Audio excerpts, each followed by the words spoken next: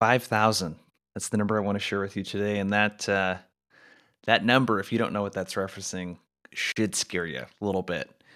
Google and Yahoo are defining spam as any organization sending over 5,000 emails each day into its network.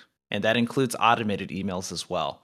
So what I want you to think about, and the reason why I'm bringing that up is think about how many emails that your organization sends to other organizations on a daily basis. 5,000 for a small company or a small team of SDRs is not much, but that is nothing for a large enterprise. And it's some news that Outreach had just shared, and they're starting to crack down. And this should scare you if you have been relying on mass blast cold emails to book meetings. And the reason I'm excited about this, and we'll dig into this a little bit more here in a second. If you're listening to the podcast for the first time, this is Outbound Squad. My name's Jason Bay, your host, and we're all about helping you turn complete strangers into paying customers. So if you're an account executive or a BDR or a sales leader that manages one of those two groups of folks, you're definitely in the right place. So cold email. I predict what is really going to change here, and I've seen this coming for a while. With all of the emails that Outreach and your sales lofts and Zoom's got a platform now, Zoom Info, excuse me, Gong's got a platform. I mean, Clary's got a sales engagement tool now. I mean, everyone's getting into the sales engagement game. Well, they sync up with Google and Outlook email addresses, and I'm surprised Outlook hasn't cracked down a little bit more on this. But essentially the way that it's going to work, according to what Outreach had sent out here, is that by February 1st, 2024, if you're bulk sending emails and you get a complaint rate of 0.3% or higher, Google and Yahoo will automatically block all messages coming from that organization. So essentially where this is going is if you don't send personalized emails that are super spammy and irrelevant, you're going to hit that complaint threshold pretty quickly. And what you're going to start seeing is an inability to break into a lot of the accounts that you want to break into. I think this is going to completely change the game. We had something very similar, and I'm sure still exists when I was running B2C call centers, and I believe it was a 3% drop rate, a disconnect rate when you're using an auto dialer. So in other words, the way an auto dialer works is it's got multiple lines dialing at the same time, and what happens oftentimes is you have to hang up lines when someone picks up.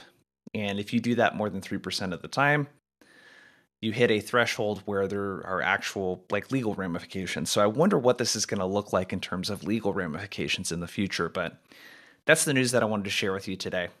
So I would really start thinking about, especially if you're a sales leader in a mid-market or enterprise org that has hundreds of reps sending cold emails, you've really got to start thinking now. That the time I'm recording this is mid-November. You got to start thinking about now how you're going to personalize and teach your reps how to send really good one-to-one emails that don't get flagged as spam. All right, so today's episode, I'm going to be talking with Mike Weinberg here in a minute. Mike Weinberg, someone I've really looked up to in the space. For people that do what I do, coaching, training, etc., he is sort of at the pinnacle. He's got all the best-selling books, has worked with all of the great companies, and he just came out with another book called The First Time Manager Sales. And it's a really great read for anyone that's in their first year or two as a frontline leader, or more honestly. I got a lot out of it. And I've been in sales and sales leadership for a decade and a half now. But we talked about managing up. So I think one of the biggest challenges that we have as a frontline manager is that a lot of the things that you want to do to be productive and for your team to be productive require you to manage up and say no to things and to protect your time and your team's time. Easier said than done, right? How do you do that? We talked about accountability. We talked about coaching versus accountability. We talked about meetings, talent management, communication frameworks, how to get out of your team's way. Should you ride shotgun more on your team's deals right now? I mean, we went really through everything. It's a really, really just great time I had talking with Mike. So go check out his book, The First Time Manager Sales. You can check it out on Amazon. Let's get to the interview.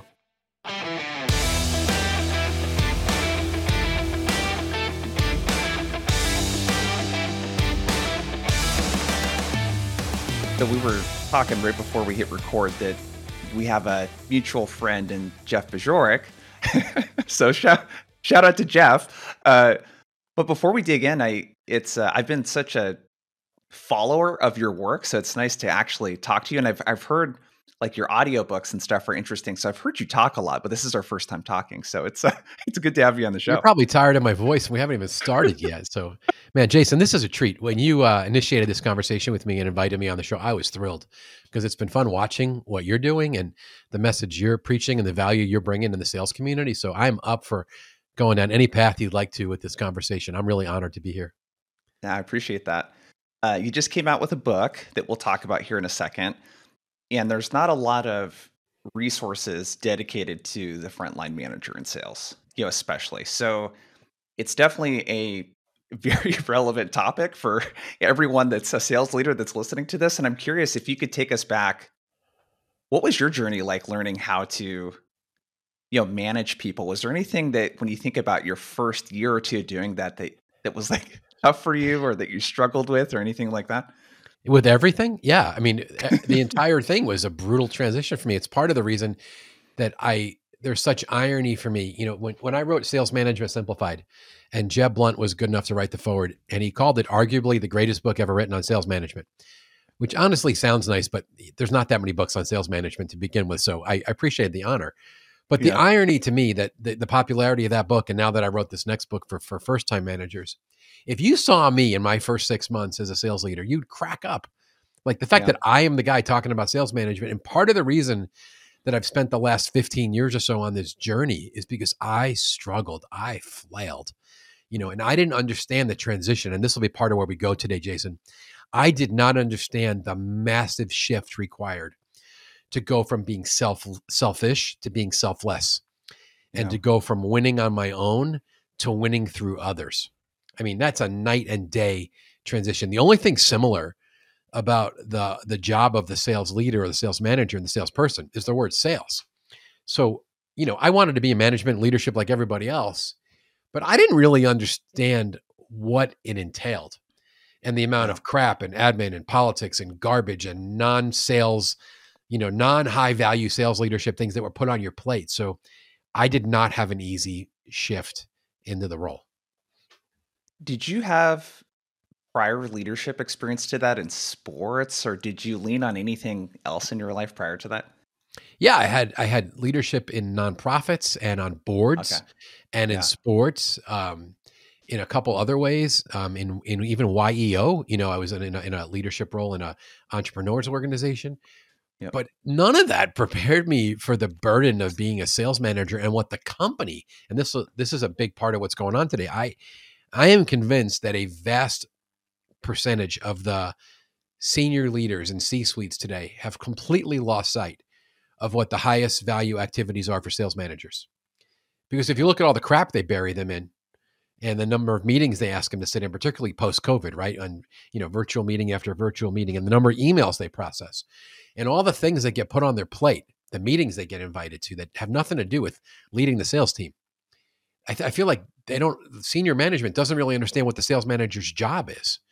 So it's Yeah. a huge pivot. And I was unprepared for it, even though I had a lot of leadership experience in other places. And I had been a successful coach and consultant. I'd been a top hunter in many companies. I mean, number one producer. And I had 4 years coaching and consulting, but I still was unprepared for the vortex of the frontline sales manager role. Yeah. It seems like, and I love your commentary on this. I think Andy Paul he talks about a stat a lot. It's something around 95% or something of what gets spent on training within a sales org is on the rep, and very little gets saved for the frontline manager. Yeah. Um, Why do you think that is? What's driving that? Is it like a safer thing to do It's because people cluelessness. I don't know. But I love Andy Paul. So anytime you quote Andy Paul or any statistic, I mean, he's got more research and more insights on Yeah. this. I think he's brilliant. Um, I think it's easy to check the box on sales training Okay. because that's a standard thing to spend money on. But part of what I've been doing since my Sales Management Simplified book came out was when I get called to do a training, my conscience forces me to say to the senior leader, to the C-suite, whoever I'm talking to, this is great. Your people could do better at developing new business. They could be more strategic in their targeting. They can certainly prospect with more effectiveness, and I can't wait to talk about prospecting with you because of your bent. They could tell a more compelling story. They could do better discovery. I mean, they could spend more time selling. Like your people could use training on the basics of new business development for sure. But I'm obligated to tell them, like from my conscience, saying, but if you don't deal with the big sales leadership stuff, accountability, coaching, culture, Yep. comp, talent management, addressing underperformance, or keeping your best people happy and maximizing their production, like I basically just outlined the new book for you there. Those are the key sales leadership behaviors. Yep. If you don't address that stuff, what's the sales training going to accomplish? If you want to win for the long term, you've got to play on both sides. You've got to equip and enable and coach and train the salespeople. But you better help the managers do better accountability, do better coaching, understand their high payoff activities. Because if they don't do that stuff, nothing will last. So I don't know Yep. why there's a lack of investment or desire to upgrade Mhm. sales management. Because, and this is what I preach at with everybody, if you invest in your managers, you get the multiplier effect. Right. And I Yep. took that term from a brilliant woman named Liz Wiseman, who wrote the book Multipliers, and talked about what great leaders do is they multiply themselves into their people. That's the picture of what sales managers should be doing. But most of them aren't because they don't know what their job is. They don't know how, and they're getting buried in corporate crap. So they don't do those multiplication type activities, accountability, coaching, development, et cetera. Yeah. One more question before we get Yeah. into the strategies and tactics on this topic. Do you, I think Rain Group had a study that they did. It showed something like most of sales training is forgotten. About 80 to 90% of sales training is forgotten within a quarter of learning it. And Mhm. then Gartner had something else, like within 30 days, a rep forgets, It's basically brutal. all of what they learned. Do you Yeah. feel like this is the culprit? I've never been asked that. I need to think about. I don't want to give you a cheap answer. It's certainly a contributor to the lack of stickiness, we'll say, from training and coaching. Um, I bet it's certainly one of the culprits. But this is the thing that I don't get. It's not just that managers aren't reinforcing sales training or helping their people with sales process. They're not even managing. They're Yeah. not addressing underperformance. They're not having legitimate accountability conversations. They're not Mhm. preparing for and leading good team meetings. Like those are the fundamentals. That's the blocking and tackling of what the sales manager's job is. And most sales managers, particularly in bigger companies today, they don't even get to that stuff because Yeah. everyone else is putting work on their desk and sending them, 843 emails to process. I mean, so some of the culprit, is the training is not sticking for a lot of reasons, but the managers don't get to do their daily job. Yeah. So let's talk about that. The You mentioned the non-sales stuff. So if we talk about a sales manager's job, let's talk first about the managing yourself component of that as a sales manager. And if you could also provide a lens of, I think there's probably a lot of frontline leaders that will see or listen to this that are kind of in a position where they're kind of not dealt a great hand in this Right. area with leadership that's probably not going to change. So a lot of it is managing up. What would your advice be to a frontline leader? It's like, yes, Mike, I love this, preach. But How do I have those conversations around, hey, you're asking me to get my team to update a forecast on a spreadsheet every single day. That takes me an hour and a half, 2 hours just to get that information from everyone. My team is on 1 to 2 hours of internal calls every week. I don't even have time to really listen to a call or ride shotgun on a call. How could someone think about approaching that conversation and the you're asking managing up component of this? I know it's a really kind of big, meaty topic, but how no, would you're you asking suggest the someone? question. I mean, Jason, you're jumping right in the deep end. I mean, that is really the challenge because it's typically the boss or the boss's boss that is creating this. Yeah, I'll call it a vortex. This state of overwhelm where I mean, you have sales managers that could be working 70 hours a week and they're not it's getting it all crazy. done. It's Yeah. crazy. And I'm going to quote a couple of my friends and guests I've had on my show or people I highlighted in the new book. When you said managing up, and even before you used that term, I was thinking about what this gentleman, Dennis Sorensen, has shared with me. He's one of my clients. He's been on my podcast a couple times. I featured him in the book. And I asked him the question, how do you help particularly the newer manager that's overwhelmed and getting directed by people from above. But it's more than being directed. They're being diverted and they're being distracted from their primary responsibilities. I said, Dennis, how do you help a younger, newer, insecure manager push back against the tide, right? And kind of break out of the mold, because they're not going to succeed if they don't get to work on these things that move the needle, because they're being judged on results. And Dennis said to me, it is absolutely imperative that we, meaning the frontline manager, get in the conversation with our direct leader and put our plan for growing the business in writing, and come Yeah. to some agreement in writing with our direct boss that these 3 or 4 activities, right, these behaviors, these tasks are my highest impact, highest payoff things. And we're both going to sign off that you want me doing these things. And it could be everything from running good accountability meetings to, as you said, riding shotgun, whether shotgun is virtual or in the bullpen or actually in somebody's car or in a boardroom with a salesperson, on a sales call. But you get very good clarity around what those priorities are, so that when inevitably a month later you get buried with 19 assignments and do this and get on the Christmas party committee and sit on all these corporate planning meetings and help us with this product and QC and blah, blah, blah, blah, blah. When that starts happening, you can go back to your boss and go, time out. I need you to help me, because I was just given about 197 hours of work to do over the next month by all of these people that are emailing me assignments, including attachments they want me to fill out. And I'm getting invited to all these meetings. And you and I agreed, and here's the list, boss. These 4 things are what are going to move the needle for my team. So we all make our numbers, we make our bonuses, and we don't get screamed at the end of the year. So I need you to help me prioritize, which is it? Am I going to do these 197 hours of work I've been assigned? Or am I going to go work in the field? Am I going to deal with my underperformer and give him some extra attention? Am I going to work with that woman who's my top producer and make sure she's really happy and I'm supporting her? Or am I going to do all these assignments? And we have to push back. Just, you said it, Jason. It's managing up and go, which is it? Because I'm a human and there's only so many hours in a day. And we're living in fantasy land right now, thinking that we could do all of these things and lead the team to victory. So which is it? And I Yeah. think we need to be really direct. Yeah, it's almost the advice that I would give for a rep that's dealing with a tough manager too, that's doing the same thing to them. It's 100%. create a plan, get it in writing, get approval on that plan. Like it's a mutual action plan is what we call it when we're selling, right? It's selling to this person. I love that. It's super tactical. Do you have for a person that, and a lot of the managers I interact with are like this, they want to do this and there's I think where they run the risk of is being either too timid or Right. not being too direct, but doing it in a way that really just does not make them look good politically within the organization. It makes it look like they're Right. You look complaining like when they you're a bring stuff up. rebel. Right. You're a Yeah, complainer. You're a rebel. You're a prima donna. You don't want to do the work. No, I'm not saying that. But it's some of it is tone.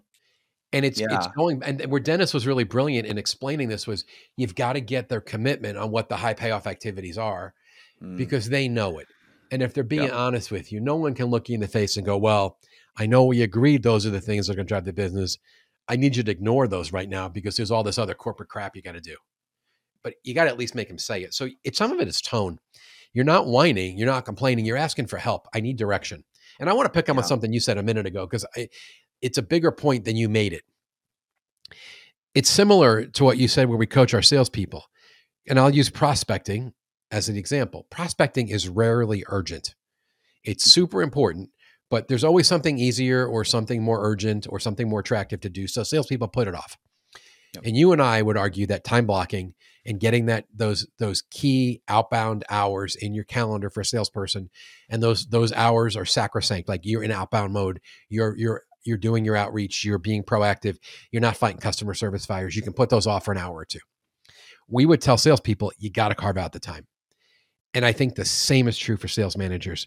There is always going to be too much to do, too many reports, too many meetings, too much things that you could get to. If you don't carve out the time in your calendar for proactive development of your people, coaching, working alongside them, which I would argue is one of the 2 highest impact activities. There's accountability and there's coaching. I think those are our two biggest levers as a frontline manager. We hold our people accountable for doing their job. We slide their results under their nose. We challenge them on the pipeline. Like we, without micromanaging, we're big on accountability. And our second big lever is coaching. It's on us to help them get better at their job. And whether we're coaching skills or we're coaching the deal or we're coaching the pipeline or we're coaching them on life skills or productivity, that means we're proactively investing. And we've got to carve out the time to do that. And if you don't put that time in your calendar a month out and that you're blocking that time for people development, it'll never happen because there's always something more urgent. There's always a fire. And the first thing that gets canceled is the non-urgent coaching because, well, no one's yelling at you that you're not developing your people. And yet that's Yeah. the very thing that moves the needle on results. Yeah. I mean, it's very similar running a business too. I deal with this. I don't know about you. It's there's always stuff you could be improving in your business from a marketing standpoint or how you sell or how you deliver. Mm-hmm. And prioritization, I think, is the big takeaway there. It's like get straight on your priorities. So let's talk about you've referred to them as the what was the high impact Mm-hmm. activities. What are those highest value activities, the ones that you talk about in the book a lot? What are those core component things that should, contribute to the majority of how a high It's really performing good. frontline sales rep or a Let manager, excuse me, Yeah. Let's delivers that? briefly talk about the first two, which I just mentioned in passing. Chapter 3 in the book is where I finally start giving some coaching. In chapter 1, I make the case, you got the most important job. In chapter 2, I get into the reality that there's this big transition. Your old job is nothing like your new job, right? So you got to pivot.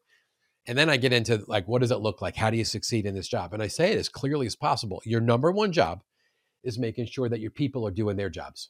That's called accountability. And what shocked me as a new manager was how important accountability was as part of the job.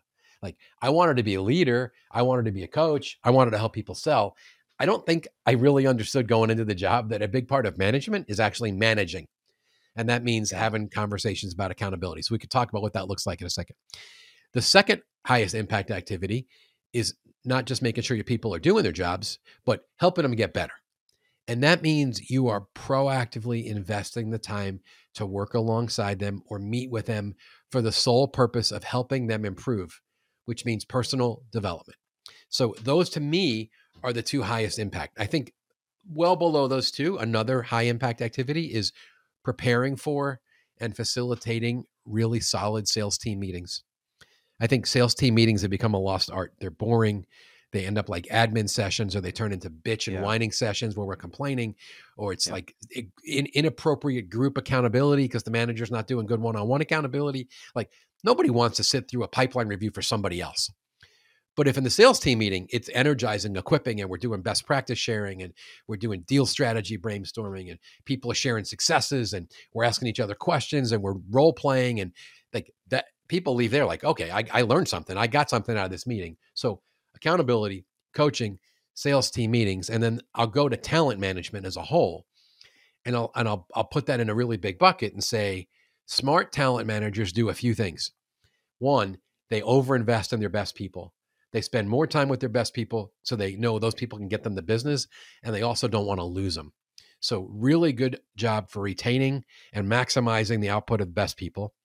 And on the flip side, smart talent management means when someone's underperforming, we are not going to turn our head the other way and ignore it. We're going to address it, we're going to confront it, and then we're going to jump in and offer to help. Double up accountability, double up coaching, get some bigger Yep. commitment from the salesperson. And I mean this like Jason, I can't say this any cleaner. Could you imagine what would happen to sales cultures and sales results if frontline sales managers spent 80% of their time doing the stuff I just outlined in the last few minutes? Real accountability, not being a Yep. jerk, not micromanagement, real accountability, results, and then pipeline. Real coaching, like working alongside people or scheduling coaching and development sessions, right? And then good team meetings. And then the rest of the time was spent talent. I'm either protecting and investing and supporting my best people, or I'm really jumping in to overcoach and overhold accountable my strugglers so I can decide whether I'm going to keep them because I'm going to coach them up to an acceptable level. And if not, then I'm going to coach them out.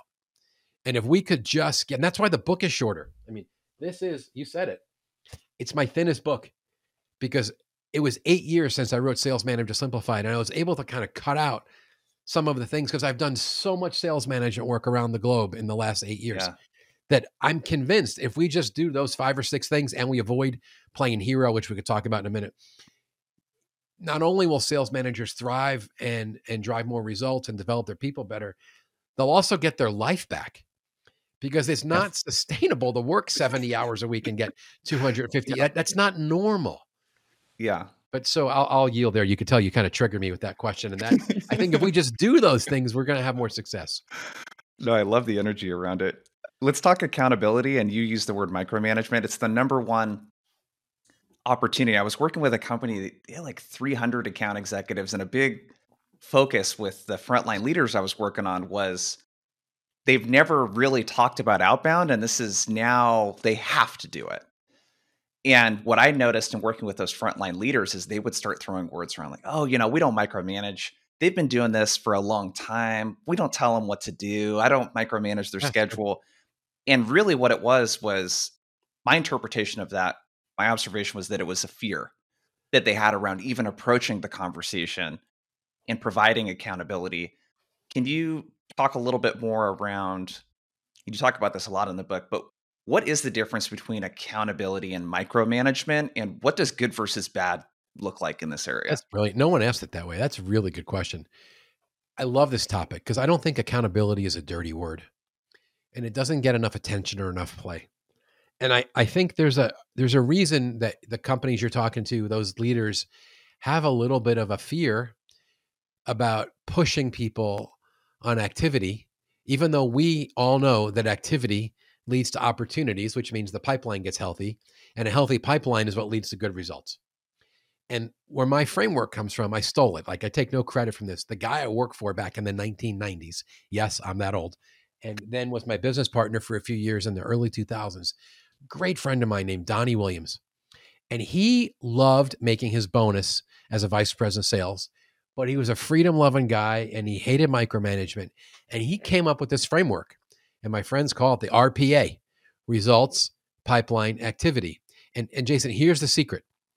How you get to asking about outbound activity without starting with activity.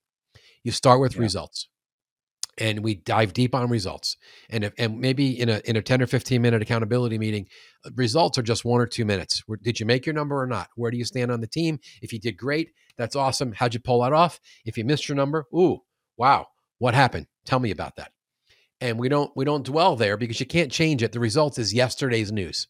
It's history. Yeah. You want to stick their nose under it. You either praise them or you go, oh, what happened? And then you quickly progress into the pipeline because the pipeline's the lifeblood. That's where the business comes from. So before we get into outbound activity, because what's going to happen very quickly is if the activity isn't there, they're not going to have a healthy pipeline. And then we're going to have the permission to jump in and go, wait a second. I'm looking at your pipeline. You're not creating deals. You're not advancing deals. There's not enough in here. You don't have enough coverage. I don't think you're going to make your number for the month or the quarter. Do you? And the salesperson looks at the numbers and goes, probably not. Well, then we have the right, and I mean it this way, to go to activity and say, hey, you know what? I'm not cool with you failing. I don't think you want to fail. Your results aren't strong. Or even if they are, I'm looking at your pipeline. It's both of us would agree it's indicating you're not on track to make your numbers. Let's take a look at your activity. Grab the CRM, grab your target account list, grab your business plan, open your calendar. What'd you work on last month? Tell me about your outreach against your target list. And what do you got scheduled for the next few weeks? Because I don't see the pipeline. You really haven't left me a choice. Let's dive into how you're spending your time. And that, my mentor, Yeah. Donnie, was so smart because that's the way we get the free pass to get to activity without coming across like, hey, bring your numbers in here. How many outbound calls did you make last week? Even though we all know that good outbound and good activity is what leads to pipeline. There's a nuance to his approach where if you start with pipeline and then you go to activity, it's kind of that protection from being accused of being a micromanager.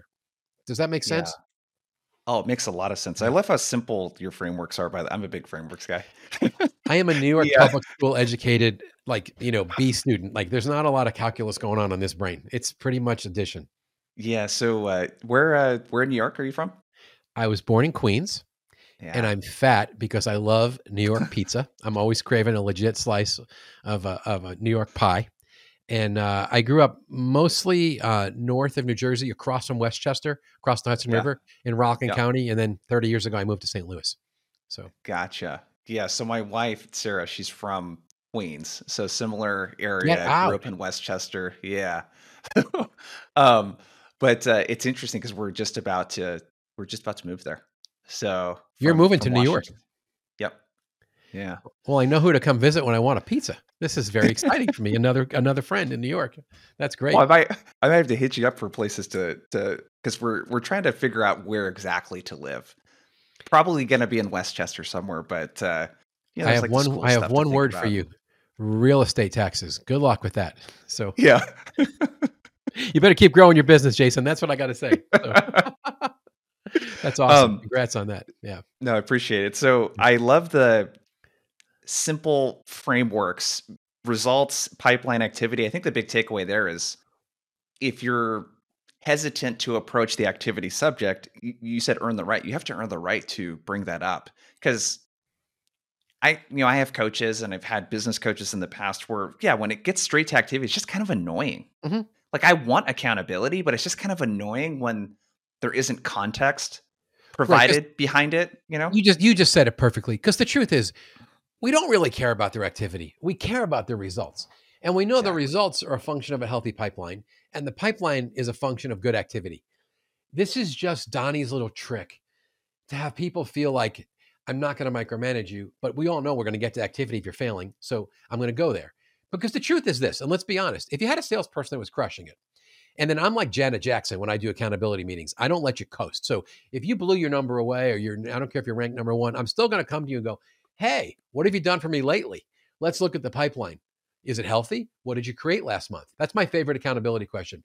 What Yeah. opportunities are new? What are we working on today we weren't working on 30 days ago? Because then I know you're Yeah. not coasting. But if I get to the Yeah. pipe and there's not enough in there, they're not putting in opportunities, it's not growing. We're both looking at it. If we apply our typical, the calculation of your win rate or whatever it is against the deals, and you look at it and you tell the salesperson, who are we kidding? You and I both look at this number. No, you're not going to make your number for the quarter. There's Yeah. no arguing the data at that point. So then it's okay to look at the person and go, listen, I want to get you on track. Let's talk about your activity. Why is your pipeline weak? Show me your outbound work. Show me your activity. Let's diagnose this. And what happens is it may be a function of lack of activity. It may be a skills issue. But either way, when you do good accountability, the coaching opportunities bubble themselves to the surface. And because you're Yeah. putting the spotlight on the salesperson and you're holding them accountable, you now start to realize, they might need my help. Here's where I'm going to focus with them. Yeah. And I think that part, the intention behind it, I think is super important. Where if your intention is to let's give the rep the benefit of the doubt that Mhm. they see this, they want to do it, and for whatever reason they're being hung up. And like my intention is to help them with it, not be a jerk, about it. But having the hard conversation and holding them accountable, I don't know. I think a lot of this really like how you would want a personal trainer to be with you. No, you just said it. Yeah. It's You're for them. You're not against them. Yeah. Everyone needs to hear us. Like if you zoned out, zone back in. I mean, what Jason just said is brilliant. You're not doing accountability to beat somebody up. You're doing it because you want them to win. So you Yeah. need to show them the facts that the accountability meeting is non-emotional. We're not threatening. We're not using bad words. We're showing Yeah. them data. And I'll just say this, any salesperson who bristles that you want to sit down and look at their results and look at their pipeline. If the pipeline stinks, ask about activity. If they don't understand that, like they're telling you, I don't like this. I don't like the pressure. This feels like micromanaging. I'm not sure that's someone you can count on to produce for you. Like Yeah. that's the job. And here's the secret, Jason. Donnie's framework that I've unpacked and basically made famous since Sales Manager Simplified came out. That framework works. And 80% of the salespeople actually like this accountability meeting because it focuses them, it's short, and it gets them back focused on the things that really matter. And the only people that don't enjoy having a conversation about results and pipeline and activity are people that are trying to hide from you. And what the Yeah. beautiful thing is that this kind of fleshes them out. It smokes them out. And you Yeah. can't underperform very long if the manager is having this conversation with you every month because at some point something's going to give. Okay, one more question on Yeah, this topic before we sure. move to coaching. Just being now that I know that I didn't know that you were a New Yorker. I East lost Coast most of my communication. accent. I've lost most of my accent after 30 Yeah, years, I was but you're like, I going to wouldn't bring be it able to back. tell. um, one of the things that my wife Sarah talked about a lot when she moved over here, because we met, 2016-ish was when she moved Yep. over to the West Coast. And one of the things she talked about was East Coast versus West Coast communication style. And on the East Coast, as you're aware, it can be very direct. But for someone that is listening to this, and I see this a lot, that's a frontline manager and they're not used to very direct Mhm. communication style. Any tips for someone like that? And maybe what it means to be direct too, because being direct doesn't mean that you're a jerk about it. It just means you don't dance around what you're seeing and you just talk about it. But any tips for someone that Yeah, that doesn't? I think you laid it out beautifully. This is not a confrontation. We're not like on opposing sides of the table here. It's a Yeah, data conversation. In fact, with a lot of my clients, they don't even call it the accountability meeting. They call it the result and pipe meeting. And I tell sales managers, here's what you tell your people. You introduce the concept. You say, we're going to get together monthly for like 10 minutes. And it's a total focus conversation for your benefit. I want to make sure you're going to blow your numbers away. So we're going to spend about a minute or two looking at where you stand against your goal, against last year, against the team. And then we're going to yeah, pivot and we're going to dive into the pipeline, not like a deal strategy review. We'll do that separately. I love to coach you on deals. This is going to be making sure that you're comfortable. And as your leader, I'm comfortable that you're creating enough opportunities and that your pipeline is fat and healthy to ensure you make your number because that's what we both want. Like if you set it up that way, it's not a high conflict thing. And I've helped sales managers who are very relational and very conflict averse by showing them you're not having a conflict. You're having a yeah, data-based, rational, unemotional conversation. You do not need to threaten, you do not need to raise your voice, and the salespeople don't need to be defensive. It's their numbers and you yeah, can show them how to have this dialogue. And I'll say another thing. You didn't ask this, but this thought went through my mind when you said it. You don't need to earn the right to hold your people accountable. You could be young and newly promoted and a brand new manager. You're in charge. The company has put that mantle on you that you are responsible for this team. And there's nothing wrong with you as a 28-year-old sitting down with a 50-year-old who's been in this job for a long time and going, hey, we're going to get together on a monthly basis and we're going to take a look. I want to make sure you're going to keep winning. We're going to look at your results and we're going to look at your pipeline. And if yeah, necessary, we'll dive into your activity. It's for your sake. You don't need to earn the right to have this conversation. So my coaching is don't make it emotional. Don't make it a conflict. It's just data. And sales is about results. So it's fair game to always be talking about results. yeah. Love it. Let's talk about coaching. I think one of the things you talked about in the book too that might be a good starting place is what's the difference between coaching and accountability? And what type of coaching maybe should we what are the different types of coaching, I guess, that we could Yeah, provide we could to a spend rep? 4 days on this piece, right? There's a lot of Yeah, coaching. There's coaching the human. There's coaching productivity. There's life coaching. There is sales skill coaching. There is pre-call and what I'll call pre-game coaching, where we're getting somebody ready for a meeting or a presentation. There's even in-game coaching. Sometimes when we're alongside someone, working together with them, where we might be coaching them or coordinating with them in the moment. And then certainly after we observe a salesperson or are working with them, there's post-game where we're doing debriefing and we're giving feedback. So there's the pregame, in-game, post-game, and then there's all the other coaching that shows up, whether it's coaching a deal, coaching the pipeline, coaching on skills. It's a very catch-all word. But the thing I would say that I want to stress for everybody is, and we touched on this briefly earlier, Jason, no one is holding sales managers accountable for doing proactive developmental coaching. We're getting yeah, yelled at as a lot of things as a frontline sales leader, but it's very rare someone's putting the pressure on us to ask, hey, how you doing developing your underperformers? And you have those two rookies on your team. How much better are they today at selling and these types of things than they were 6 months ago? Like, I don't see executives asking sales managers those questions. And because of that, that proactive developmental coaching is the first thing that gets postponed or canceled when everyone's overwhelmed and busy. So the key is building in blocks of time in the calendar for proactive coaching. I think we touched on that a little bit earlier. But what I want to answer something that you asked because I think it's really important. I think the accountability conversation must be separate from the coaching conversation. yeah, What I have found is that the accountability meeting works best when it's really short, 10 to 15 minutes and focused on one thing, accountability. Because as I said earlier, if if the salesperson's not succeeding, I want them to leave that meeting with you with an uncomfortable feeling. If their results are bad and their pipeline's weak and their activity's not good, I don't want them walking out feeling good. But what happens, a lot of managers, they want to help the salesperson, which they should. So when they show them that they're failing and the pipeline's weak, they immediately start coaching. Hey, let's talk about these couple of deals. Let's figure out what we're going to do next. And I'm like, that's not what I want to do in that meeting, because I want them leaving uncomfortable. I think a best practice is to say, you know what, Joe, I want to help you with these couple deals, and I want to talk about some other sales skills things. Can we get together on Friday morning? Grab your calendar. Let's set up a couple hours to do some skills review and do some strategy on your three biggest opportunities right now. I want to help you. Yeah. And then that meeting, the other meeting, is not accountability. We've already done that. Now it's just coaching. Hey, Joe, what are you thinking about these three deals? Give me an update. How are we going to approach it? Let me ask you some questions. Let's figure this out. To me, that feels like coaching versus accountability. Does that make sense, Jason, when I kind of separate it like Oh, it that? makes total sense. Yeah. Yeah, it makes a lot of sense to separate those two because I love that. I want them feeling uncomfortable. It's the same feeling that I want if we're in our business, a month is not going as well as I had hoped or whatever. I want that uncomfortable feeling because that energy I get from that like really kicks my ass into gear. Yeah, you And and that's I, what you because want the rep. as entrepreneurs, a funny story. When I first went into business with Donnie way back in the early 2000s, his wife came to me. We probably were 3-4 weeks in business, and she goes, "Hey, Mike, when's payday?"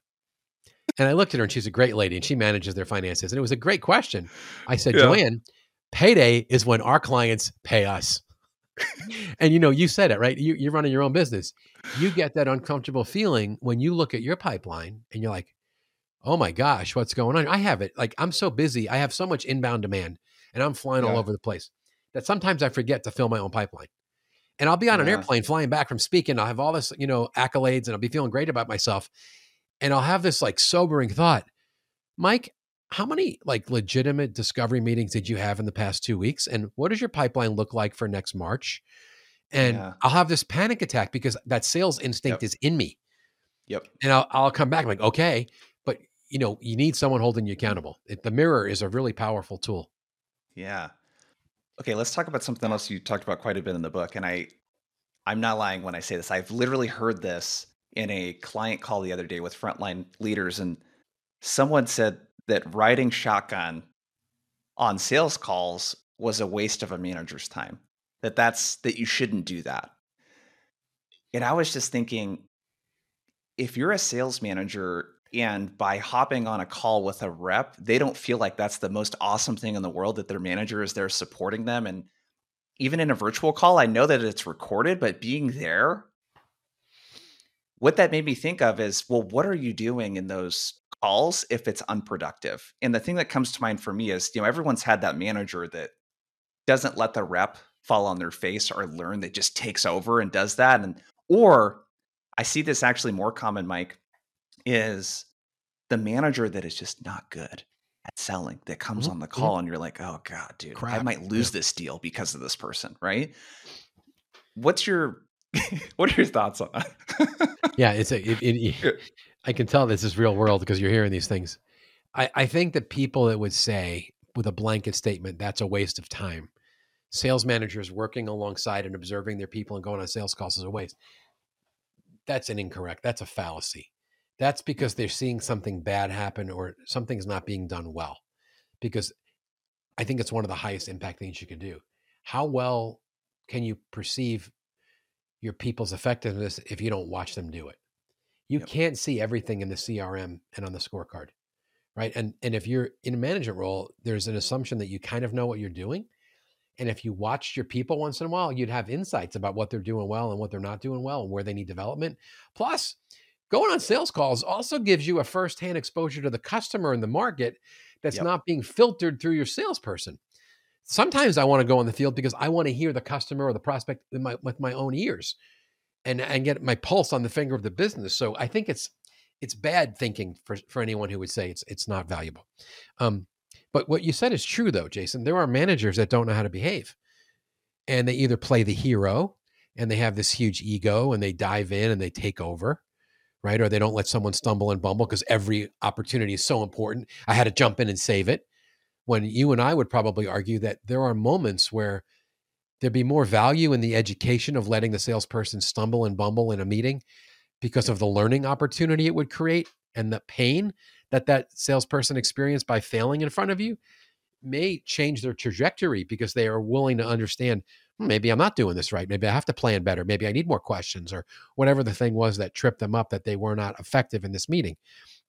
So it's helping managers understand sometimes when you're just there to observe or you're Yeah. there to supplement. One of the ways I like to say is you can edify the conversation because you're the leader. You can have more macro, bigger picture contributions to the dialogue, but you probably, as a rule of thumb, shouldn't be running the meeting if you're the leader. I like to have the salesperson be the quarterback and run the meeting, and you play manager or executive. And if they get in trouble, you can jump in. You can bail Yeah. them out by asking the prospect a question, or you could offer some assistance. But that's a big difference between jumping in and saying, "My airplane, I got it. I'm going to fly this now." You get Yeah. in the back. And I think there's a tendency of managers to, I don't know, inflate their own importance and feel like they got to jump in and demonstrate there's a reason they're there. So they overdo it in the meeting because they want to Yeah. show the customer that they're valuable, and they're Yeah. sometimes trying to over model for their own salespeople. I don't know. What's your take on that? Yeah, I think that, and the other, I think part of it is the pressure. You talk about this a lot in the book, the pressure where they feel like they need to step in because if the rep doesn't, if they lose this deal and I didn't do something, what if that keeps my team from hitting target? Mm, I think there's that pressure. And then the other element is I think that there's just some EQ involved with this around, hey, when I step in as a leader and I'm on a call with a rep, if I do too much, I kind of take the power away from the rep, and then you don't set them up for, like, you set them up for a negotiation where the customer says to the rep, "Hey, I want to talk to your manager. Can your manager approve that?" So I think being very aware of the power dynamic and presenting yourself more as a team, that's like an EQ thing. I that's think that brilliant. if you're paying attention in the moment, you pick up on that, I, kind of stuff. I think you said that brilliantly. That's 100%. You have to understand your role and how it plays out. I don't say it as nicely as you said it. I say that when you do that as a sales manager, you are effectively neutering your salesperson. Yeah. I mean, they become useless. They're a pawn. Yep. If you run all the meetings and you answer all the questions and they know you're the one with all the power, why would they want to talk to your salesperson anymore? And you just said it. You're setting up the negotiation. Everything else will be with you. And plus the other piece of it, why would your salespeople want to work with you? Yeah. If you're neutering them and embarrassing them and taking over, you're not edifying, building up, helping. You're just running Yeah. the show. And I just want to address this one piece because it's a chapter in the book, and it's a problem of epidemic proportion, particularly in tech. It's where the sales manager is playing team hero. Yeah. They're not making heroes of the people. They want the credit. They feel the pressure. They overinsert themselves into every situation. They take over the sales calls. When they're prepping with someone for a sales call, they're not asking good questions and coaching. They're dictating, let's do this and you do that. Right. And when they're reporting results for the team, it's my team did this, not what my people did. It's my team. And the ego gets in the way, and control freak stuff gets in the way, and pressure gets in the Yep. way. And managers use all of those causes as an excuse to do. And I say it like this: when you play hero, instead of focusing on making your people into heroes, you're doing instead of leading. You're doing instead of coaching. You're doing instead of holding people accountable. And that's not sustainable. Like Yeah. you're not multiplying yourself into your people. You're trying to do six people's jobs, and that's why you're burning out. And that's why you're exhausted. And it sends a really odd message to the team also that like you're the center of the hub and like they become codependent and weird. And like that's not a helpful leadership mentality. So I'm hoping managers will spend more time trying to multiply and create heroes. And listen, let's be honest, it often takes more work to teach someone to fish than to catch a fish for them. Yeah. But if you teach them to fish, you've changed the trajectory of their career. You've enabled and equipped them. And now you have a whole team of people that can produce instead of you being necessary in every imaginable situation. It's a big deal. I love that. One more quick topic I wanted to spend some time Sure. on before we hop. You talked about this throughout the book, but I'm curious about your take on productivity and the relation with like communication. So, like an example I'll give you is if we want to have protected blocks as a manager, where hey, we have this hour set aside, let's say where we're doing proactive coaching, and let me know if I may be overthinking this part, but having clear ways that reps communicate with you and how you communicate with them around stuff that is urgent versus stuff that is not. Like a really I see this so much and it drives me crazy. I could not imagine running a company like this. My wife had a sales job where literally her manager was like, "You have to respond to Slack messages within 10 minutes if you get them from us." Like that was the protocol with the team. And I was like, "What?" It's inappropriate. You Yeah. because you're not a heart surgeon, you're not an ER doc. Like, what do you mean? What kind of leash am I on? What world are we Yeah. living in here? What if I'm in a sales call? What if I'm in a 90-minute meeting with a prospect and you're Slack messaging me? Do I get grace then? Or am I supposed Yeah. to check my phone every 10 minutes in the middle of a very Yeah. important opportunity? That's Or ludicrous. not to or it's like, what if I'm in the middle of a 1-hour prospecting block? Really? You would rather me interrupt the thing that's building pipeline so that I could get a forecast to you that you asked for me late, last minute? But do you have any general maybe guidelines around how you communicate with your reps in a way that like lets them do their job, but also It's really sets good. up, you know what I mean? Yeah, I'm still angry about the thinking about your wife's situation just because that's so inappropriate. I mean, Yeah. there's a childishness and an insecurity and a uh, management thinking like that they're God. Like Yeah. you can't have an upset stomach and be stuck in the bathroom. You can't be in a meeting. You can't be. Take your example, the prospecting thing. The thing we beg salespeople to do is carve out the hour, stay in outbound mode. Don't get distracted by inbound messages. If there's a fire, someone else will put it Yep. out. Otherwise, it can wait 59 minutes till you're done with your time block. If you call somebody back an hour after you get a message, that's pretty darn good response time, unless you're the Yep. fire department, right? Or you're a Yep. heart surgeon. Like, so I disagree fundamentally with the feeling that you need to be available every 10 minutes. So I'm with you on that. To answer your question, I think it's like good family communication. I think a manager and reps can establish some smart ground rules of, hey, let's talk about what's an emergency and what's not. And if you really have an emergency, there's some things you could do. My wife and I have this. In fact, Donnie's the one that taught me this. I'll decline a call from my wife if she calls me and I'm in a meeting. If she calls me a second time within 5 seconds, that's like a signal, like, Mike, you're going to stop what you're doing right now because I need you. Like I'm Yeah. broken down on the side of the road and I need my husband now. Like there, and I have the same rule with my kids. So I think you can establish some rules where it's like, if you're dying and you need oxygen, you do Yeah. this. And if I see it, I'll do what I can to get to you. But Yeah. if it falls in this category, can you ping me? Can you send me an email and say, can we talk tomorrow or this evening? Or I think the whole world and several of the really good senior executives I've worked with have preached this to their people. We're out of control with these things. And they're going to laugh Yep. at us 20 years from now when they write the reality of how our brains were rewired. I guess, as Cal Newport said, like we're fried. Like we're Yeah. in his book, Deep Work, like we can't even focus for 10 minutes on something because we've rewired our brains because we're always being interrupted. I think we can figure out some really smart rules with our people of what ranks at the level of there is a fire and I'm going to break down the door and talk to you to I could kind of use some input on this. Can we get on the phone in the next 24 hours? Because the world is not set up. If every salesperson has to be available or every sales manager for nonstop inbound instant communication, I don't know that we understand what the job of sales is. Part of the reason I went into sales, fun, freedom, financial reward. That freedom piece is like, I'm going to do my own thing.